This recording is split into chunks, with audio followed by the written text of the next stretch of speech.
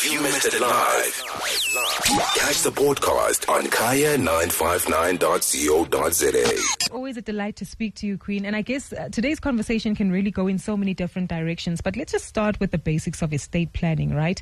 And ensuring that your beneficiaries are listed. You've got the executor of your estate appointed. Talk us through again just some of those basics that one needs to be mindful of before we then step into the theme of potentially irresponsible children. I think it's important, for our listeners to note that it's important to have a last will and testament, to ensure that, distribution of your assets go accordingly to how you'd like them to go. But also it's important if you have minor children or even children that are of age, but they're not the most responsible and there's certain things that you'd like to take place. It's important to do that. Rather die when you have a will in place than die interstate. Because if you die interstate, that means, the government is then going to be the one that actually decides on your behalf how the distribution of your wealth is going to go. So it's important, for individuals, it doesn't matter whether you're poor or rich, but it's important to have a will in place, especially if you want to protect, the legacy that you've worked so hard, that you're leaving behind for your family and for your children, most importantly. 100%. And maybe let's talk about children, right? And in this conversation, I guess the definition of children is also very broad. It could be nieces, nephews, or children that you might have adopted, or someone who is a minor, at least within your view, however, is still a beneficiary within your will and testament. Talk to us once we have to take into account that, my parents could be sitting here and thinking, yeah, she's okay, but hey, when it comes to money, she's not very disciplined. How do we need to manage that? Are there terms and conditions one can apply to the will? Are there tools that we can use in order to manage this effectively? Yes, there are terms and conditions that one can apply to their will. For example, you might have children of different ages, although others may be, above, the legal age of 18 or 21.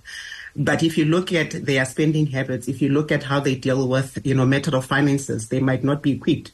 And also, if someone has never held millions in their hand, all of a sudden they have, and that's how we end up with a lot of people blowing it. Mm-hmm. So it's important that when you draft a will, the first important thing to note is that you need to be specific about saying that you want a testamentary trust to be set up upon your death. And to be clear, the testamentary trust is only set up once one passes away, right? Yes. Or is deceased. Yeah, I'll explain the process to you. What will happen is that the executor of the estate, depending whether you've taken it with a company or with an attorney firm, the person that will be appointed as an executor will then, calculate all the costs in terms of what are the fees, what are the taxes that need to be paid on the estate, but also if you've got liabilities for that. Once that is settled, they will look at what is remaining in the estate. Let's say, for example, you had a husband or you have a mother that you wanted to leave a sum of money to, other than just the children. They will then, fulfill those requests in terms of, anyone you wanted to gift it, anyone you wanted to be a beneficiary. But when it comes to children, it's important. Then they will set up what we call a testamentary trust. When they set up a testamentary trust, I think in your will you could have stated who you want that trustee to be, because that's when the trustee kicks in and then the distribution to the rest of the beneficiaries start. So you have the opportunity to say, I've got my son who's 18 years old, but I know that he's not responsible with money. So instead of giving my son a lump sum, rather the money it gets invested and he only receives like a stipend every single month. Yes. Up until the ages of 25 or up until the ages of 30, you can determine that. It's up to you. Mm-hmm. And I think it's better to do it in that way, especially if you're not sure that the person can handle, that kind of money. Mm. But also another thing, why it's important to do that, especially with minor children, we normally leave our minor children with guardians. But can you ever imagine what's going to happen if the guardian of the child receives millions? Is it really going to be spent towards the livelihood of that child? And this is how you can protect them, by ensuring that you've got the terms clearly stipulated in your will on how your testamentary trust, must be set up to ensure that those children can be taken care of, for the longest time. And even with the younger children, you can determine it's not automatic that when they turn 18, whatever is left in your estate must be given to them in cash. They can still be paid out in terms of a stipend, in terms of what they need until they finish school, until they're adults, and until you feel that they're at an age where they will be responsible with the money that you've left for them. I'm so glad that you mentioned this, right? Because so often we tend to think that we don't have any control. I must indulge you on some of the comments that we're seeing from our listeners on social media. So we put this question to them. Do you worry about your kids blowing whatever inheritance you are hoping to leave for them? One says, I told my children there's no inheritance. Every man for himself. I'll give them education and then goodbye. Someone else, Tumankosi, says they have already started it now. The inheritance is in their hands. Iyangeni yaphuma. And I think this obviously speaks to the mindset that we typically have as parents, that each man for himself, you must work for the efforts as well as the wealth that you want to accumulate. But I believe that we're moving into a generation where if you have some sense of wealth, and as you say, whether you're rich or poor, you're still leaving behind an asset. There might be some money in your account. And it almost seems as though we might leave assets, but we're not doing enough to instill the necessary discipline for beneficiaries to manage this wealth that they might bequeath. So does this also form part of that if dynamic? You look at the generation now, I mean, they are a spend generation. You know, they are I want it now type of generation. Yeah. And I think even as a parent, if you believe that you've left them education, you've given them their wealth in their hands, what's going to happen if you die? Because, I mean, currently you may be living a comfortable life, making sure that you take care of yourself, but everything that you leave behind is going to fall in the hands of those that you leave behind. So critically important, even if you say you've given that, make sure you've got a last will and testament in place that actually stipulates what it is that you want to happen. You know, do not go on the assumption that just because I have given them a future, I've given them an education, your house, you know, whatever you have, your pensions, whatever you have. And, you know, the worryingly thing is that we don't know our time of death, you know, so that's why it's important that you need to always be prepared and always make sure that you sit either with your attorney or financial advisor to review your will regularly to ensure it's in line with what you wanted to say or who you want to leave the estate to, you know, the benefits of the estate to. So critically important. It's more around planning around your wealth other than planning around your children, you know, and making sure that whatever you've worked hard for, you know, doesn't get fought over, but it's distributed the way that you want to distribute it. And I mean, a lot of us, we've got children. I've got 3 children. I've got a home that I live with these children. What happens tomorrow if I die? You don't want your children to be fighting against Musekaya, Pumawen and stuff like that. You want something that is tight, that is going to ensure that the legacy that you've created, you know, lasts longer into the generations to come. It's not just protecting them, but it's sometimes also protecting those generations that are going to come after them. And I think that's how we need to think around it. It's not about just the now, you know, it's not about what I've already given them, but it's about what's going to happen if you're no longer here. Because your voice, it's only in that document. You know, you will no longer have a voice once you're gone. 100%. We can't wake you up, from the grave, unfortunately. They say, by the way, this car, is it mine or my brother's? And there's something so critical that you highlight here in terms of the trust, right? And you mentioned setting up a testamentary trust. And I assume many of us as South Africans will think, hold on, there must be significant tax implications. Remind us of the difference between a testamentary trust together with a living trust and, of course, the various appointments and judicial responsibilities that might be involved there, legislative responsibilities. I think there's a huge difference between a living trust, because with a living trust, it needs to be managed while you're still alive. So for one, you will draw it up with an attorney. You can stipulate, you move your assets in there, and there's certain taxes that you will be charged whilst you're still alive. So there will be money that's going out from a living trust. So it can be a very expensive exercise to manage. I mean, I'm not an expert in terms of trust, you know, from a legal perspective, but I know high level to say there are cost implications that are involved, whereby if it's set up after, you know, your death, which is the testamentary one, the rules are a bit different in terms of, you know, the tax implications that apply there.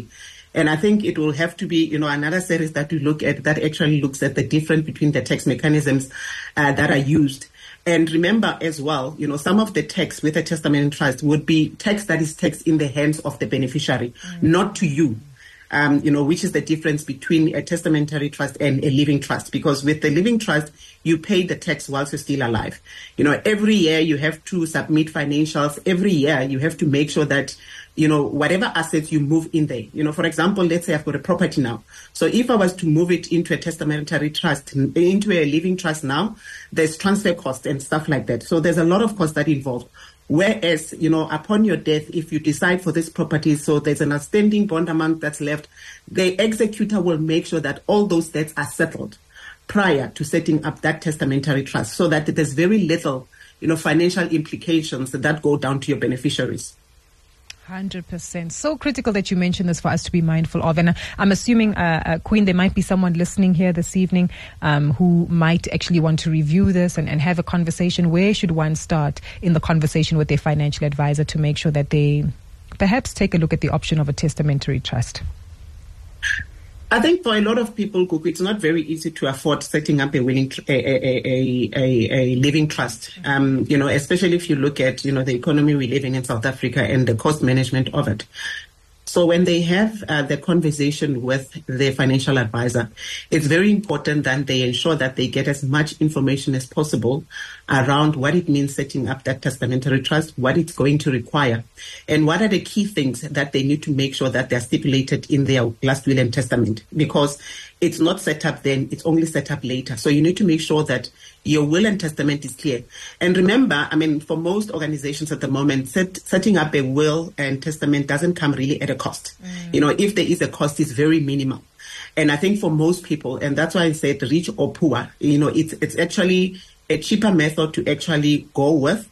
And anybody can actually set up that last will and testament and ensure that whatever terms and conditions they want in there are built in there, to protect their children, but also to protect, the legacy that they have left. It's clear you can't just do a last will and testament and not clearly stipulate that upon your death, this is what you want to happen. And one of those things that should happen is actually the setting up of the testamentary trust. I understand. So be deliberate, be clear, be intentional, and communicate it effectively to make sure that it is understood, to avoid any kind of confusion. Because we know how families can get sometimes, right? Yeah. And it's not. And I think what's important as well, people must remember when you do a will, that's the one point in your life you have to be honest about everything in your life. Yes.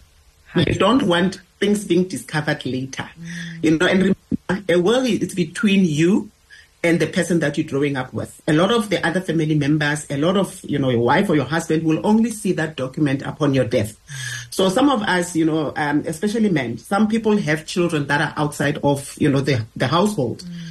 Those are things to even think about, to say, okay, what are the implications? How do I make sure that, this is taken care of within my will? And you can actually take care of within your will.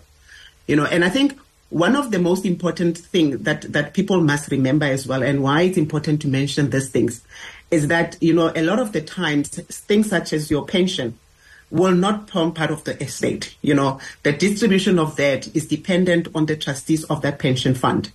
And should it be discovered that you've got younger children that are not, part of your nomination list, there's investigation that actually tries and establish to say, is there someone that is financially dependent on you? And if you have a young child out of the house that's 3 years old, that child will get a distribution. But I think even worse, if you have somebody else like a parent or even a girlfriend sometimes that can prove that I was financially dependent on this person, they can have a claim against your pension fund. So that's why it's important that maybe that you can't protect as much, because the final decision in terms of the distribution is not yours, it's that of the trustees of that pension fund. Yes. But in terms of what you have in control of, make sure that, you make it very tight, you are very specific, you are very honest. You list your liabilities, your assets, you list everything possible that you think it should be in there. And you make sure that as well, you give your executor the timelines to say, I want this read before or after my funeral, because some people also even stipulate how I would like to be buried. Certain things can be done before and then others can be done later. 100%. So it's very important to be specific, to be transparent, and be very honest, lay it all down. I think that's the one part of life where you actually become naked, in some sense, where you can hide anything about yourself. That's when you're drawing your last will and testament. Definitely. Oh, Queen, I'm actually invigorated by this conversation, because the truth is that it applies to our lives in so many different ways. And as you've highlighted, the honesty, the clarity is what is needed, because the more you actually add to the cobwebs of confusion, where you've got perhaps children or a family or someone else that you might be taking care of, that actually further delays the progress and process of wrapping up your estate, because of the additional investigations that do need to be had. But as you say, it's a critical conversation, and I believe we almost need to remove the shame so that people can confidently sit in front of their financial advisors and say, look, I might be married with 2 kids at home, but there's another one outside, another child that I have, and this is how I choose for them to be taken care of. So as you say, having those open and upfront conversations is definitely necessary. So that means we will be speaking to you again soon. Thank you so much, Kuku. I think it's always important to have this conversations.